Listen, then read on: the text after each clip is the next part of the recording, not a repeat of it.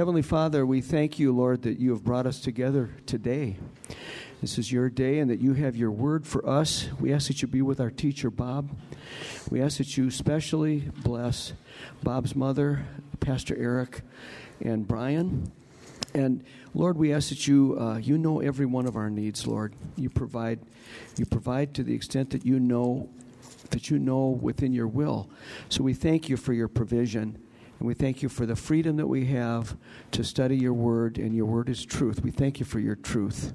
In Jesus' name, amen. I had that going, and now it's... There it is. The problem seems to be that connector right there. Okay, I think I'm on. We got a signal. We got recording. We're in Acts. We're going to talk about Antioch becoming a new key center for the spread of Christianity in the Roman Empire. Reminding you that in Luke Acts, both at the end of Luke and beginning of Acts, Jesus told the disciples that they'd be his witnesses, Jerusalem, Samaria, to the ends of the earth. And then we see Acts demonstrating how, through the Holy Spirit's work, this is being literally fulfilled. And it says in Acts 11:21-23, and the hand of the Lord was with them, and a large number who believed turned to the Lord. The news about them reached the ears of the church of Jerusalem, and they sent Barnabas off to Antioch. Then when he arrived and witnessed the grace of God, he rejoiced and began to encourage them all with resolute heart to remain true to the Lord. So God was at work fulfilling the prediction that Jesus made in the Great Commission, as recorded in Luke Acts. And as I've been pointing out, in Acts, the role of the apostles is not to, so far, it hasn't been that they left Jerusalem and went out to spread the gospel. They stayed at Jerusalem. And there's going to be some issues with Jerusalem. I pointed that out. But God used other people like Philip, and now Barnabas is going as an emissary, and then Paul, to spread the gospel throughout the world as they knew it, particularly the Roman Empire. And what the apostles' role became was to verify the validity of a work that happened, such as, for example, in Samaria. Remember, they sent Peter and John to Samaria to verify that the Samaritans really did come to Christ. Now, I was going to quote Dr. Tannehill. Sometimes people ask me what are some good resources to invest in. If you're a person who wants to do more with your scholarly education, I would suggest that you purchase Robert Tannehill's 2-volume work, The Narrative Unity of Luke Acts. That work, I believe, is seminal, and it has helped me immensely. In a lot of ways, it was worth being in seminary in the 90s to find out about it, because it has really helped me reading Luke Acts. And it will help theologically. People say, well, how does that actually help us in any practical way? Well, let me tell you one way. There's a stupid doctrine out there, and I don't mind calling it that, that's being promulgated by a false teacher by the name of Les Feldig, who claims that the Gospels are not for the church. The Gospels are basically Jewish law, and that the church isn't bound by anything that Jesus taught. that was just for the Jews. And then the gospel is only really what's taught by Paul. Now, I wrote an article about that. It is so ridiculous, but people believe it. And I get emails from people wanting to debate it. How can you believe it? And I would say this. If you read Luke Acts for the 2-volume work that it is, and see how Luke is intended for the same readers, and that ideas and themes that begin in Luke 1, 2, 3, and 4, and so on, are not wrapped up until the end of Acts, how can you say Luke is not for the church, but part of Acts is? The only way you can be consistent is say that Acts isn't for the church either. Some do. Some of these hyper-dispensationalists say we don't even have to listen to Acts. Peter's not for the church. James not for the church. John's not for the church. Nothing but Paul. And then when you start rebuking them using Paul, then, well, Paul didn't learn it all right away. So don't listen to these things. Dear saints, we can do better than that. Some of the emails I get reflect people listening to things that are so bad and irrational and off base. I'm thinking, what happened? Why can't people think? And if you can't think, start by learning how to read, and then reading, you'll learn how to think. But if you read Luke, Acts, and then Luke certainly thought what he was writing was for the church. And do you really think that the teachings of Jesus aren't for the followers of Jesus? Let's ignore Jesus. And these guys are old and pious, and watch out for kind old gentlemen that are teaching false doctrine, because it's really bad. I talked to one pastor who was debating a follower of this Les Felding. She didn't know anything. Well, I got to call Les Felding. Well, I got to call Les Felding. She didn't know anything other than what he told her to believe. Don't do that to yourself. Dear ones, you can read, you can know what God said, you can understand the author's intent, because we know that the Bible teaches the priesthood of every believer. You, each of you, is a priest to God.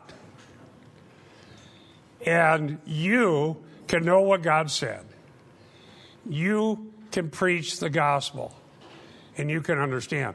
Now, in that regard, let's just look at this right here, because here's another one of these teachings.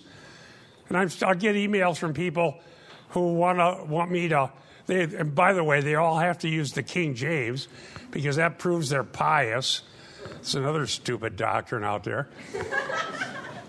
I refuted that, but they don't care. They're more pious than dummies like me, because they only know the King James, and they don't even know that language very well. Yes, brother. I just have to, kind of emphasize what you're saying.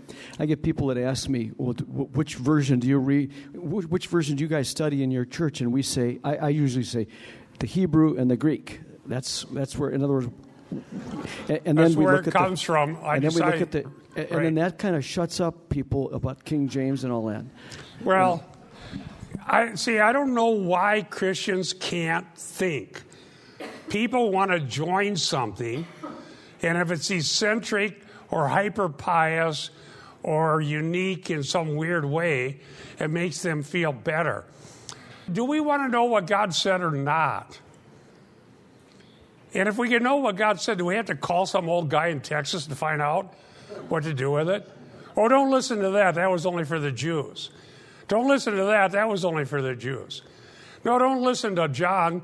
Don't listen to 1 John. That was only for the Jews. Don't listen to most of Acts. I'll tell you what you get to listen to. The rest of it's only for the Jews.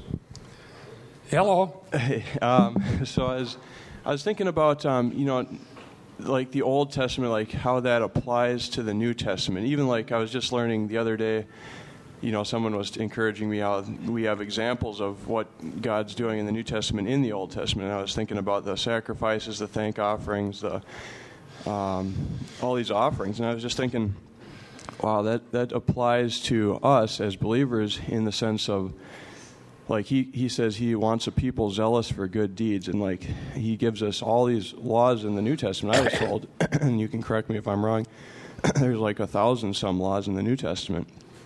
And, there's things that he's got for us to do. But I was looking, like, in the Old Testament, they were, commanded to give 10% here, do this, to give this the first. But they're like examples to us in the New Testament. They give, the first. We give ourselves to God as living sacrifices. I mean, we're just constantly serving God. So your question is, how does the Old apply to the New? Well, not so much, but I was just going to say that and then go into, like, the gospel. So the new covenant is ratified in Jesus' blood. So that would be True. After his death. So in a sense, you've almost got, a prophet of the Old Testament, Jesus, until the covenant is ratified. Not that he's not speaking about the new covenant. He's talking about Actually, the Holy it starts Spirit. before that. It starts on the Mount of Transfiguration.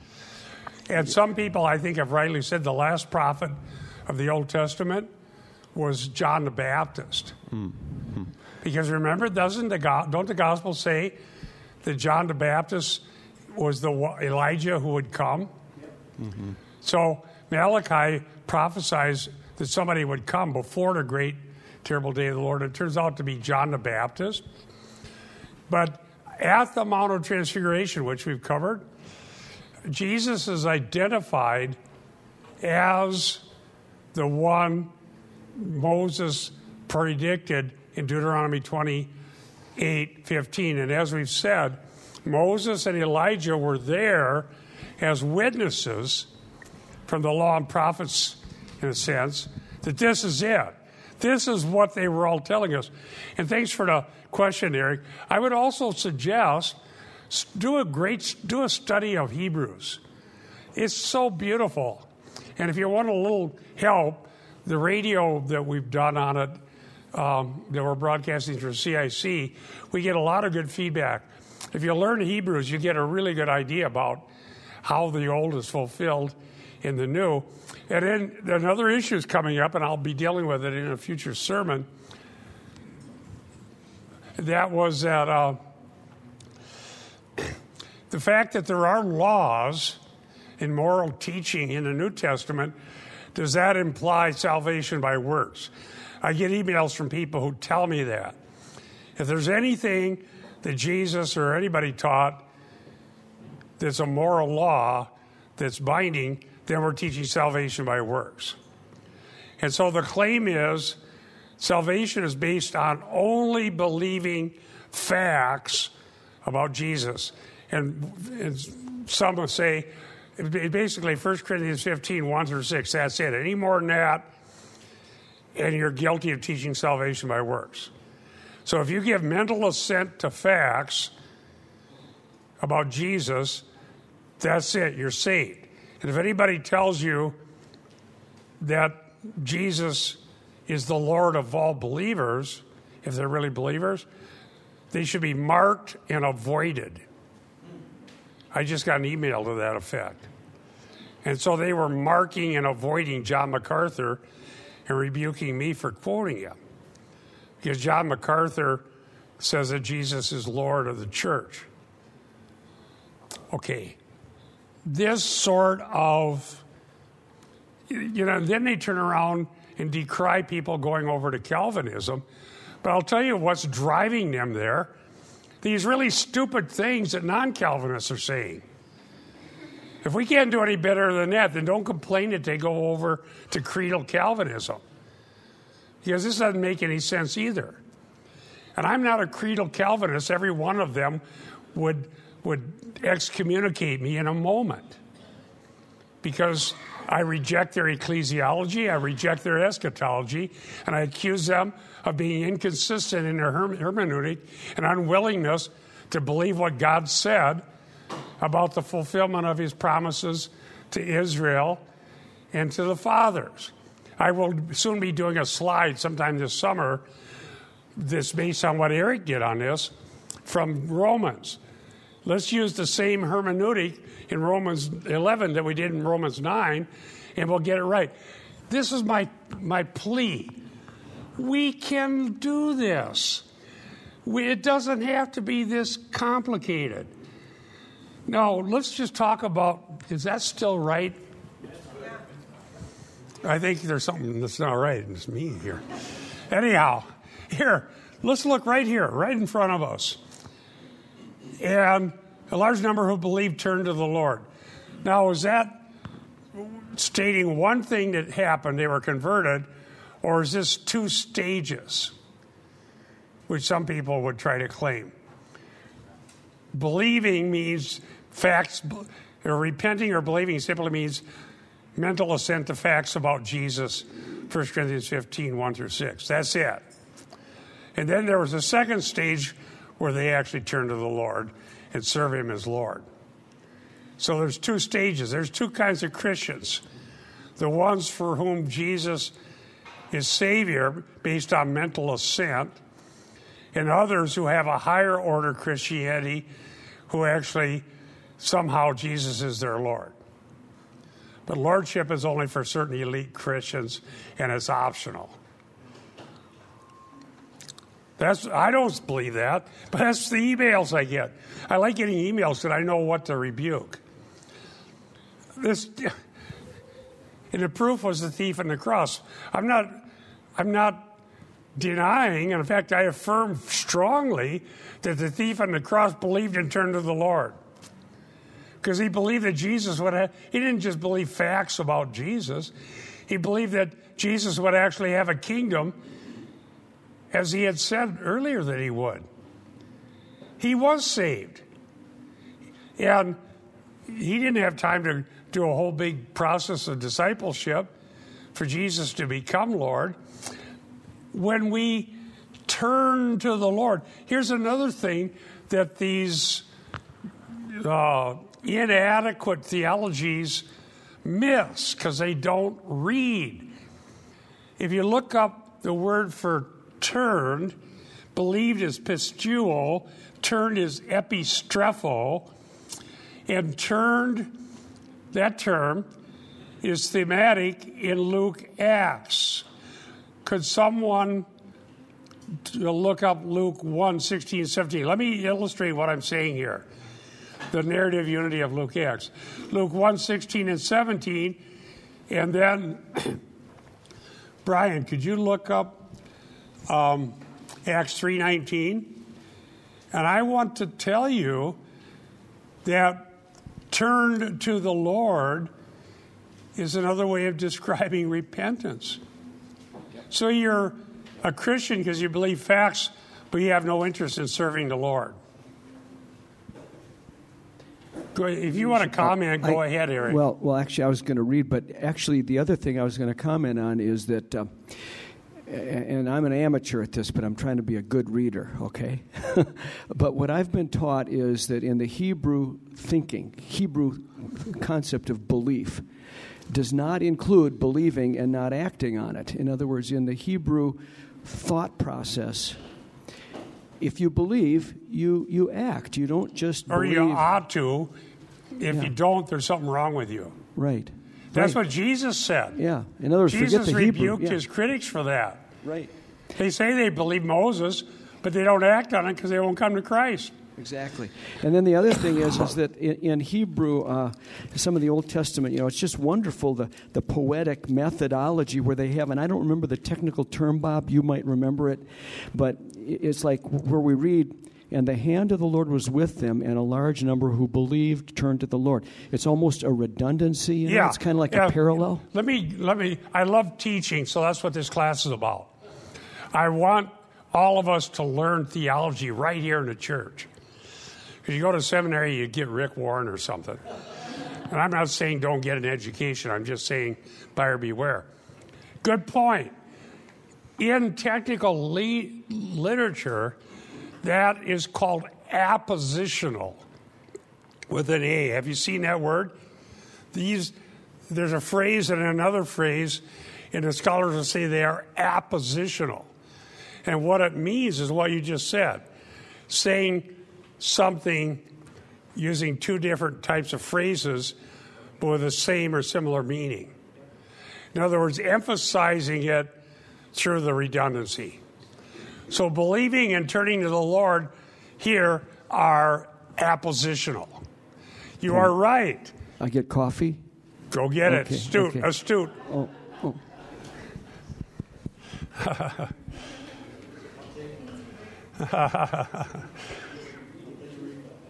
I'm just wondering if I can give kind of an illustration for when, Jesus is Lord of your life, because for people listening or whatever, and maybe it won't be helpful, but I was thinking we had this conversation quite a bit this week, but we have, for instance, Christian homosexual. If you're raised in a Christian home, you know what the Word says, what God says about homosexuality. The culture, though, is forcing a different idea on us. So we're getting this conflict within ourselves. What do I do with that? Because I want to be nice. Somebody says their daughter is gay. What do I do with that? And so as Christians, we know that our job is to go back to the Word of God. And if God's Word, and we are clear on it, we know what He teaches on it. And so it isn't about this friend's daughter anymore. It's about what God said about it. Right. And that's how He becomes Lord of our life. Anytime I have this conflict, I have to go back into His Word and decide, what has He spoken on this topic? It's not about me. It's not how I feel about it. It's not about feeling. It's what God said. Luann, let's continue that thought, because I got an email from somebody with a link there. Now the, quote, new Calvinists are thinking about maybe the LGBT, whatever. Here's what we need to strongly consider. That we're able to identify the teachings of Christ and His apostles about what is or isn't sinful doesn't imply that we're capable of overcoming sin without turning to Christ. Okay, so somebody has a relative who's caught in a sin. Everybody who's not saved is caught into sin. There's just different versions of it. Okay? And Christianity is not the same as Christendom. All right? So we can't create a governmental system that's distinctively Christian that's somehow going to cure sin without Christ. But we can't change definitions. So if yes, and then we're going to go to Tom. But whatever it is, if somebody's what does it say? Let him who steals steal no more. We're going to get to that in Ephesians sometime, unless the rapture happens first. But later in Ephesians, Paul says, let him who steals steal no more, but let him work with his hands in order to give to him who has need. I think I cited that pretty well from memory. So because some people are dyed-in-the-wool thieves, do we have to demand that the church accepts thievery as a valid lifestyle? Some people are dyed-in-the-wool womanizers. Are we to therefore say the church has to accept that as a valid lifestyle? So whatever our sins are, they have to show us how badly we need Christ. We can't change what's good and what's evil by definition. In other words, some people think if we just change what we call things, then there won't be a sin problem. If everybody's okay just the way they are, then we don't have a problem. But as I've said before, there's an ontological reality to this. That's sort of a redundancy itself. Sin is still sin. I was a horrible sinner, and I wanted to go my own way. But when I came to Christ, I wasn't looking for somebody to say, well, that's okay, Bob. Go ahead and blaspheme Christ now that you're a Christian. We don't need somebody to tell us that, because when we turn to the Lord, if we believe we turn to the Lord and What does it say at the bottom of our passage? We're in Acts 11 to 23. Encourage them with a resolute heart to remain true to the Lord. Is that lordship or not? Are they laying too many burdens on the saints that they should be true to the Lord? We can't redefine anything. We need to cry out to God to help us.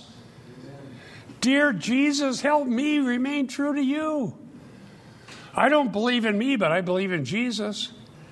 If he can keep me true to him, he can keep anybody true to him. Do you feel that way? Amen. Tom. You know, I lost my faith for close to 20 years if I ever had it in the first place. But I came to really started to understand the inerrancy of Scripture. Either it is or it isn't. And either it's false or it's real. And I was listening to Ken Ham this week talking about the strategy today is to really, I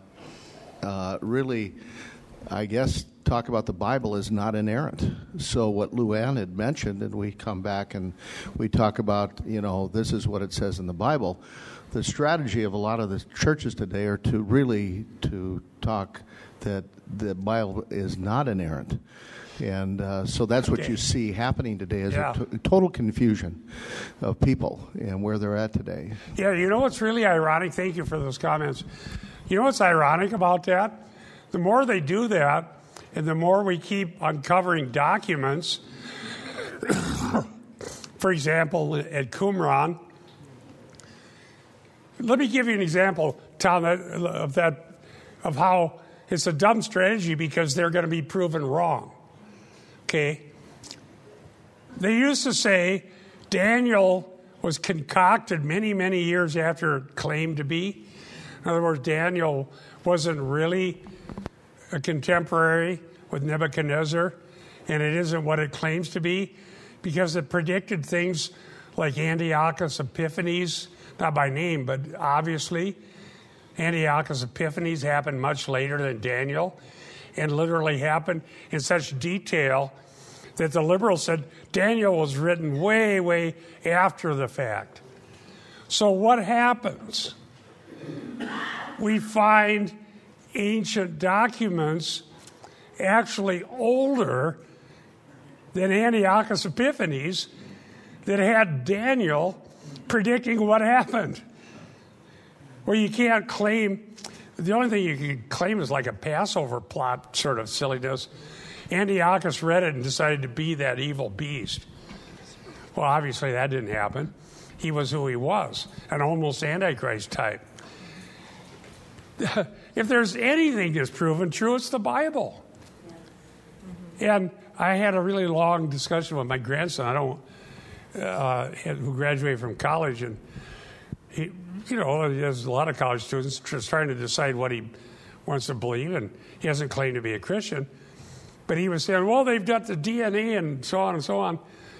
And I said, so what's your claim about how old the human race is then? He said, well, maybe like 12,000 years.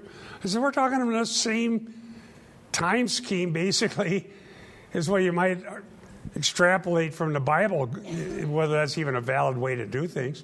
The Bible's not claiming the human race is only 5,000 years old or whatever. So I said, I don't see anything overturning the Bible. And it was science that led me to believe in the Bible when the church told me it wasn't true. So we got to stand up for what the Bible says. And the moral law in the Bible isn't wrong because it makes somebody feel bad. The Bible doesn't exist to make us feel good. It exists to lead us to the forgiveness of sins and the power of God working in our lives to change us. And that's why I quoted Ephesians. There's nothing impractical about it. So what you used to do was steal. That's how you live. Now you come to Christ. So you turn into a worker and a giver. Does that sound practical? It's a good plan. Empty a lot of jails. There's nothing impractical about it. Are you being abused because you feel bad working rather than stealing. Of course not. I don't say anybody would say that. But you can go right down the line with any other moral law in the Bible. Yes. Well, I was just going to say regarding the mental assent thing, and we had some friends, we had a little discussion with them about that. But with Mark 14 and 15, this is Jesus saying, the time is fulfilled, yes, and the kingdom of God is at hand. Repent and believe in the gospel. And that came from Jesus himself, and I don't know how you get around that. You don't. Repentance ought to be preached. Jesus commanded that. That's Mark 1, 14 and 15. That repentance for the forgiveness of sins should be preached starting in Jerusalem, and it's to be preached to all the nations. So repentance is a valid part of the gospel. And so people say repentance is merely mental assent, and if you command it, you're saying works. They don't look at this where synonymously turn to the Lord is the same idea as repenting. Epistrepho.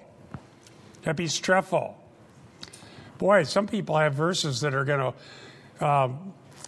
fall out of their mind before they get to read them. Brian, do you still got your verse? And Eric? Okay. Yeah, I haven't forgotten. Okay, We have so many comments. And then Scott, have Scott talk, and then we'll do our verses. Okay. I was just going to tag on to what Barbara was saying, and that this no lordship and decision theology is essentially the same thing. And then I think it was Mike Genron who was saying that the sinner's prayer doesn't save anybody, and God can save people in spite of it, but not because of it. Good point. Say a little prayer, check the card and drop an offering. Now you're a Christian. I know. Sign up for 101, 201, 301, 401. Take an oath. I'm thinking of Rick Warren. Take an oath before you even know what he's going to tell you. And then you get in these classes, and somewhere buried in there are some Christian doctrine. But that would be a good target of claiming salvation by works, because work before you even know what you're signing up for. Conversion is a miraculous work of God that changes us from the inside out. When you're converted, you're never the same. You don't want to be the same. When I came to Christ down in Iowa, I didn't feel like I was oppressed because they told me to quit being a blasphemer. I was excited. I'd rather go to church and praise God than stay out of church and curse him. What about you? You'd rather praise God. Eric, read your verses and then Brian. A long time ago, we were going to read a couple of verses here. So this, as I recall, we got to have a memory here. This is Luke 1, verses 16 and 17. I hope. And this is about John the Baptist. And he will turn many of the sons of Israel back to the Lord their God. It is he who will go as a forerunner before him in the spirit and power of Elijah, to turn the hearts of the fathers back to their children and the disobedient to the attitude of the righteous, so as to make ready a people prepared for the Lord. The turn isn't turning to the Lord. So to illustrate what I'm saying about the narrative unity, in Luke 1 you have turning to the Lord. And later in Luke, now let's look at Acts 3 about that, Acts 3:19. I'm going to actually start in 18 just to set it up. Please but the do. Things which God announced beforehand by the mouth of all the prophets, that his Christ would suffer, he has thus fulfilled. Therefore, repent and return, so that your sins may be wiped away, in order that times of refreshing may come from the presence of the Lord. So John the Baptist, now Peter, repent and return. By the way, we have here in Acts 11, when the gospel goes to Antioch, fast forward, Acts 26:18. While you're here, no, wait, you got the mic. Either you or somebody, Acts 26:18. Let's read that too. Let's have a race. Whoever gets it first. Acts 26:18. Acts 26:18. Dun, dun, dun, Come on. Don't they have a time clock on one of those shows to see how quickly you get it? Acts 26. 26:18. I'm getting there. Scott's got it over there if you don't. Okay, Scott. Scott? Okay. Does he have it? Okay, bring him the mic. He won. I'll get it to you. Scott is the quickest to the verse. Technology. Yeah. Looks like 18's in the middle of a sentence. 26:18 is what Jesus, yes. But Paul is telling a Roman official what Jesus told Paul to do. He's quoting Jesus. It says, I am sending you to open their eyes so that they turn from darkness to light and from the power of Satan to God. Keep going. Yep.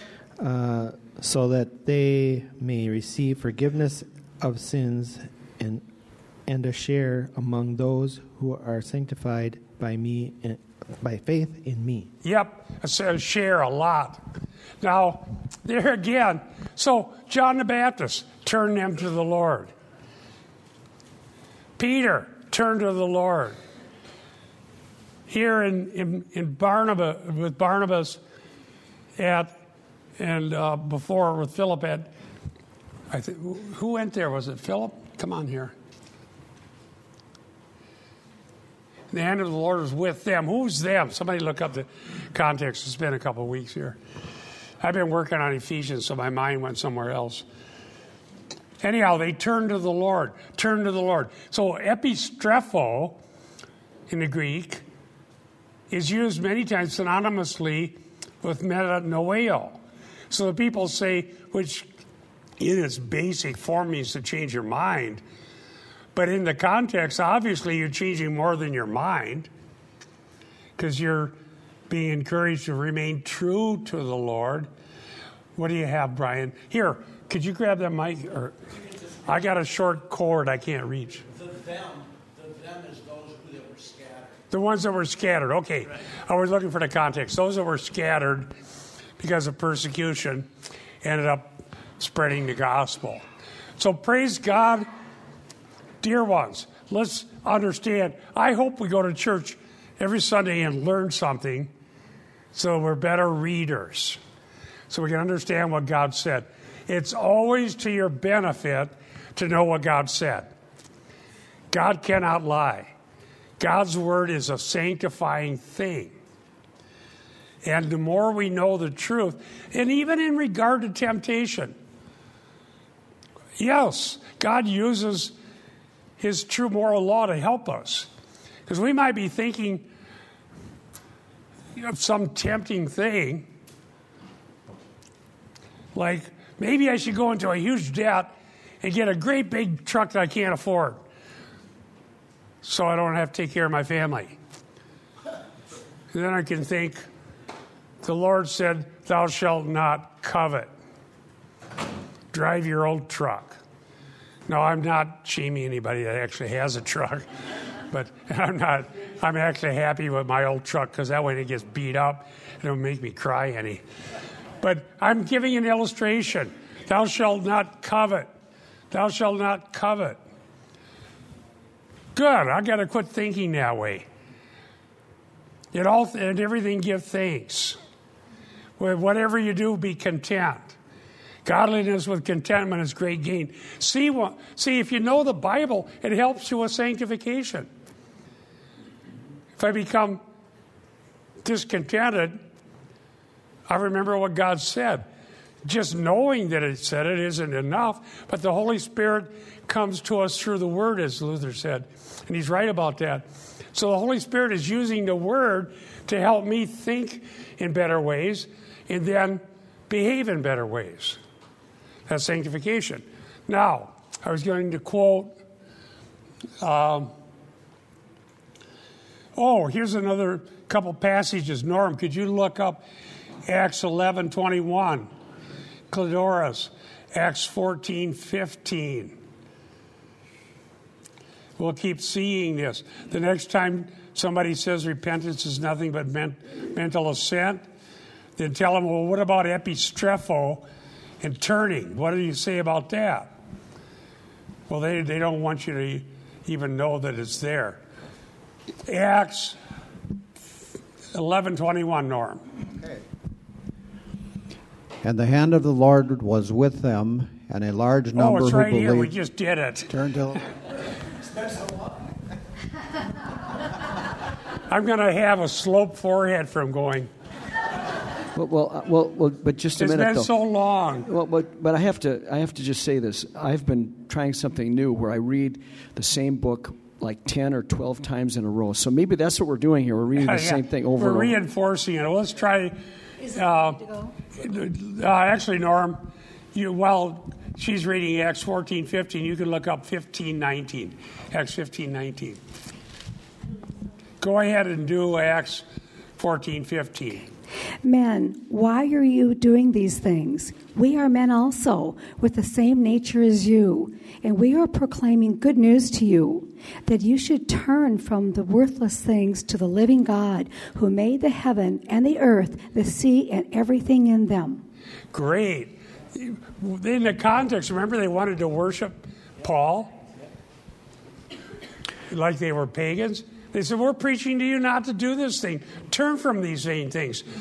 Who says we can't preach repentance when we preach to the lost? Yes, Norm. Okay, 15:19. Therefore, it is my judgment that we do not trouble those who are turning to God from among the Gentiles. Right. So repentance is turning to God. Yes, Christy. Eric, Christy has something. I just have one more to add. That it was right after the Acts 26, 18. So Paul's still talking to King Agrippa. He says, so King Agrippa, I did not prove disobedient to the heavenly vision, but kept declaring both to those of Damascus first, and also at Jerusalem, and then throughout all the region of Judea, and even to the Gentiles, that they should repent and turn to God, performing deeds appropriate to repentance. Great verse. That I think. Coffee. Well, you got water, but coffee for sure. Astute reading. So now, do you know what appositional is? That was a good example of appositional. All these different people should repent, turn to God, and perform deeds. That's telling us what conversion looks like. I didn't go to church to get saved. I left church because they didn't believe the Bible was true. But when I got saved, I went to church where they preached the Bible as true, not because somebody told me I had to do it or I could never be saved, because I wanted to. And you can't keep me away from here. It won't work. I'll be back. Because I love being with the people of God. And so do you. That's why you're here. We're not more noble in the sense of having some innate virtues that other people don't have. We're recipients of grace. And we love to be with the Lord's flock and to learn and to grow. So turning to God is another way of saying repenting. And so you have another word, epistrepho. So let me talk about the gospel spreading through the scattering of the saints. It's how God has chosen to do it. Which, by the way, Norm was reading something from the council when they went to Jerusalem to decide what to do about the Gentiles. One of the reasons that we're not under Jewish food laws and such things that Eric has preached on is because we can't put up barriers so that people can't come to Christ. In other words, we don't want to become so culturally eccentric that we don't even interact with the people who need Christ. The scattering, they would have just stayed in Jerusalem. That's where they wanted to be. Persecution scattered them, and wherever the Christians went, they went with the gospel, and God used it to spread it. Now, Antioch was a strategic place. Let me read about that from another commentary about Antioch and its physical location, its relationship to the Roman Empire, and how it becomes a great sending place so that throughout the empire the gospel goes, which is what God wants. Dr. Barclay says this: Antioch was the third greatest city in the world next to Rome and Alexandria. Stop right there. Alexandria was a city known for its Jewish and Greek scholarship and Hellenistic Judaism, and that's where the Septuagint came from. And because of the climate, a lot of the really old manuscript we have proving the veracity of the Bible come from the area of Alexandria. So God in his providence kept the Bible intact, and actually we have documents that prove that the liberal theories are false. And every time they put a spade in the ground out in the Middle East, or even some of the other ancient places, another liberal theory bites the dust. Okay, Alexandria. It stood, says Barclay, near the mouth of the river Orontes, 15 miles from the Mediterranean Sea. It was lovely and cosmopolitan, but it was notorious for luxurious immorality.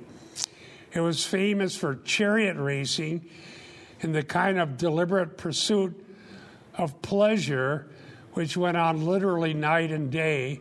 But most of all, Antioch was famous for the worship of Daphne, whose temple stood 5 miles out of the town amid laurel groves. The legend was that Daphne, now this is a little gross, but it'll help us understand a lot of the things that are taught in the New Testament as an antidote to what was common amongst the Greeks and the Romans. The legend was that Daphne was a mortal girl with whom Apollo fell in love. He pursued her, and for safety, Daphne was changed into a laurel bush. The priestesses of the temple of Daphne were sacred prostitutes, and nightly in the laurel groves, the pursuit was reenacted by worshipers and priestesses. The morals of Daphne, quote unquote, was a phrase that all the world recognized as indicating loose living, unquote, Dr. Barclay. So here was rampant sexual perversion and immorality being done in the name of religion. So when we go forward in Ephesians, for example, we are seeing why Paul instructed Gentile believers to live differently. In other words, you're not bound by Jewish food laws, but you cannot partake in immorality. You can't live like the pagans. You can't steal. You can't go to the temple prostitutes. You can't act. This is a little later, one Christian apologist decried all of this sort of thing. The loose morals of the people of the Roman Empire, because they didn't think they needed to have morals. It wasn't just there. In England, several hundred years ago, it was just utterly immoral, rampantly immoral. And it was necessary for those who believed and turned to the Lord to remain true to the Lord. They're in a city that was filled with this morals of Daphne, the prostitutes in the laurel bushes. This was just all-night parties, and nobody's going to say it was wrong. If you come to Christ, that is not how you live. Does this mean Christians never fall into anything? No, but what happens? Christians want God to change us. And if we fall into what we know is wrong, we cry out to God, God, help me. I can't live this way. It isn't right. It isn't from you. Help me, help me, help me. Does that make sense? we can't change the moral law of God, but we can ask God to change us. But when religion adopts the sort of thing that they have with this Daphne, you don't really even have to be religious. You can just be immoral. You get the same result. You're going to the same place. Christianity means turning to the Lord. And so it's so bad when these teachers come out and say, well, it's just mental assent. And Jesus, you can be a Christian, but Jesus isn't Lord. I imagine if somebody said that to Paul. What? What? Jesus is Lord is one thing I thought all Christians believed. Are we to say, well, we believe it, but we don't want it true in our life? Is that some sort of higher order achievement? No, it's what's true for Christians. If he wasn't Lord, I wouldn't care what he said. But I do. Do I always live up to what he said? No. But what he did say to me in the Bible helps me live differently than I would otherwise. Because it does make us think. So, the morals of Daphne we don't want in the church. So, let's talk about Barnabas. Tannehill says this, Barnabas and those who sent him have experienced the grace of God. It is assumed that they are competent to recognize its presence. How did they recognize? How do you witness the grace of God? That's a good segue from this Daphne thing. How do you witness the grace of God, which we would consider invisible? Right? Grace is an attribute. How do you witness it? By what God does in people's lives. First of all, they're willing to confess Christ. How to discern a true work of the Spirit. Secondly, Christ changes us. If people that used to go to the Daphne cult leave and quit doing that and gather with Christians and under the means of grace and worship God, would that be, if you saw that, would you witness the grace of God? When you see somebody converted that you used to know as a non-Christian, do you witness the grace of God? Oh, yes. When Christians are suffering grief because someone is sick or someone died or something we went through, we all suffer together. We pray for one another. We care about one another. Seeing that is witnessing the grace of God.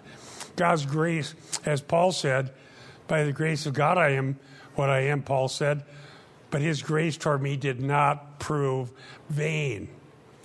Is there any such thing as vain grace or powerless grace or vacuous grace? No, real grace always has an influence. It always changes us. Absolutely. Brian, I think of that when, if you ever, Brian's a good talker, ask him about his story about how he used to mock the Christians next to where he lived. He was like the enemy of the Christians, and then when he was converted, he went over and told them they couldn't believe it, right? Exactly. And here he is wanting to serve God, and he was the enemy of the Christians. So that's what witnessing it is. Now, this gives Barnabas, says Tannehill, a certain authority. However, confirmation of the presence of God's grace also involves a commitment by Barnabas in Jerusalem. Barnabas sets out to work to support this community, and through him, the Jerusalem church is being led into the Gentile mission. Not because it planned this course of action, because it recognizes that what it values most highly is present in the lives of others. A lot of the great things that happen in church history happen by God's providential grace, not because of a missions planning committee. If they turned it over to a missions planning committee, they'd say, well, let's just make the church the headquarters right here in Jerusalem. But God planned to scatter them. I'm not saying we can't have committees, but what ends up happening is what God does providentially. Plus, Barnabas, one of Luke's techniques is to introduce somebody early, and then later they become more prominent. Early in Acts, Barnabas is mentioned as son of encouragement. He's a helper. He likes to help. He likes to encourage, and so on. I've said this before. Let me repeat it. People have asked over the decades, how do I know what my gift is? My answer, show up ready to serve. Show up ready to serve. You don't have to take a test to figure out what your gift is. Show up ready to serve, and you'll end up doing what God gifted you to do. It's just how it works. It's better to show up and serve one another and let gifts come to the surface than turn it over to science. I had to take some big test when in seminary, because they required it of everybody, and they did all of this, I don't know, rigmarole. It was nonsense. But anyhow, when it all got said and done, it was pretty obvious that I'm not going to be an artist or a poet or somebody motivated by feelings. So I gravitate to the rational and the logical and the technical. Well, okay, that's fine, but that's what I do anyhow. People show up in church and they love to help. They serve. They help. They encourage. They pray. They visit. They care. They teach. We show up and God will just use us. Barnabas showed up. That's how God used him. And there's a basic business principle that I don't want to be guilty of teaching human wisdom, but it's so obvious. It's a truism. All the work in the world is done by the ones that show up. I used that in the boat the other day. All the fish in the world are caught by somebody with a line in the water. I'd never yet seen them bite when the line was sitting in the garage tied up. So we serve, and then the Barnabases of the world show up, and you have.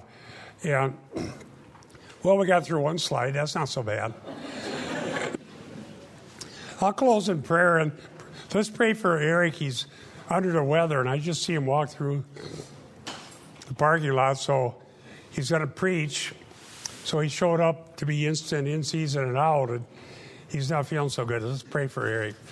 Thank you, Lord, that we can learn these things together and search your word and ask you to help us overcome sin and selfishness and our own fears and doubts and become resolute and true to the Lord.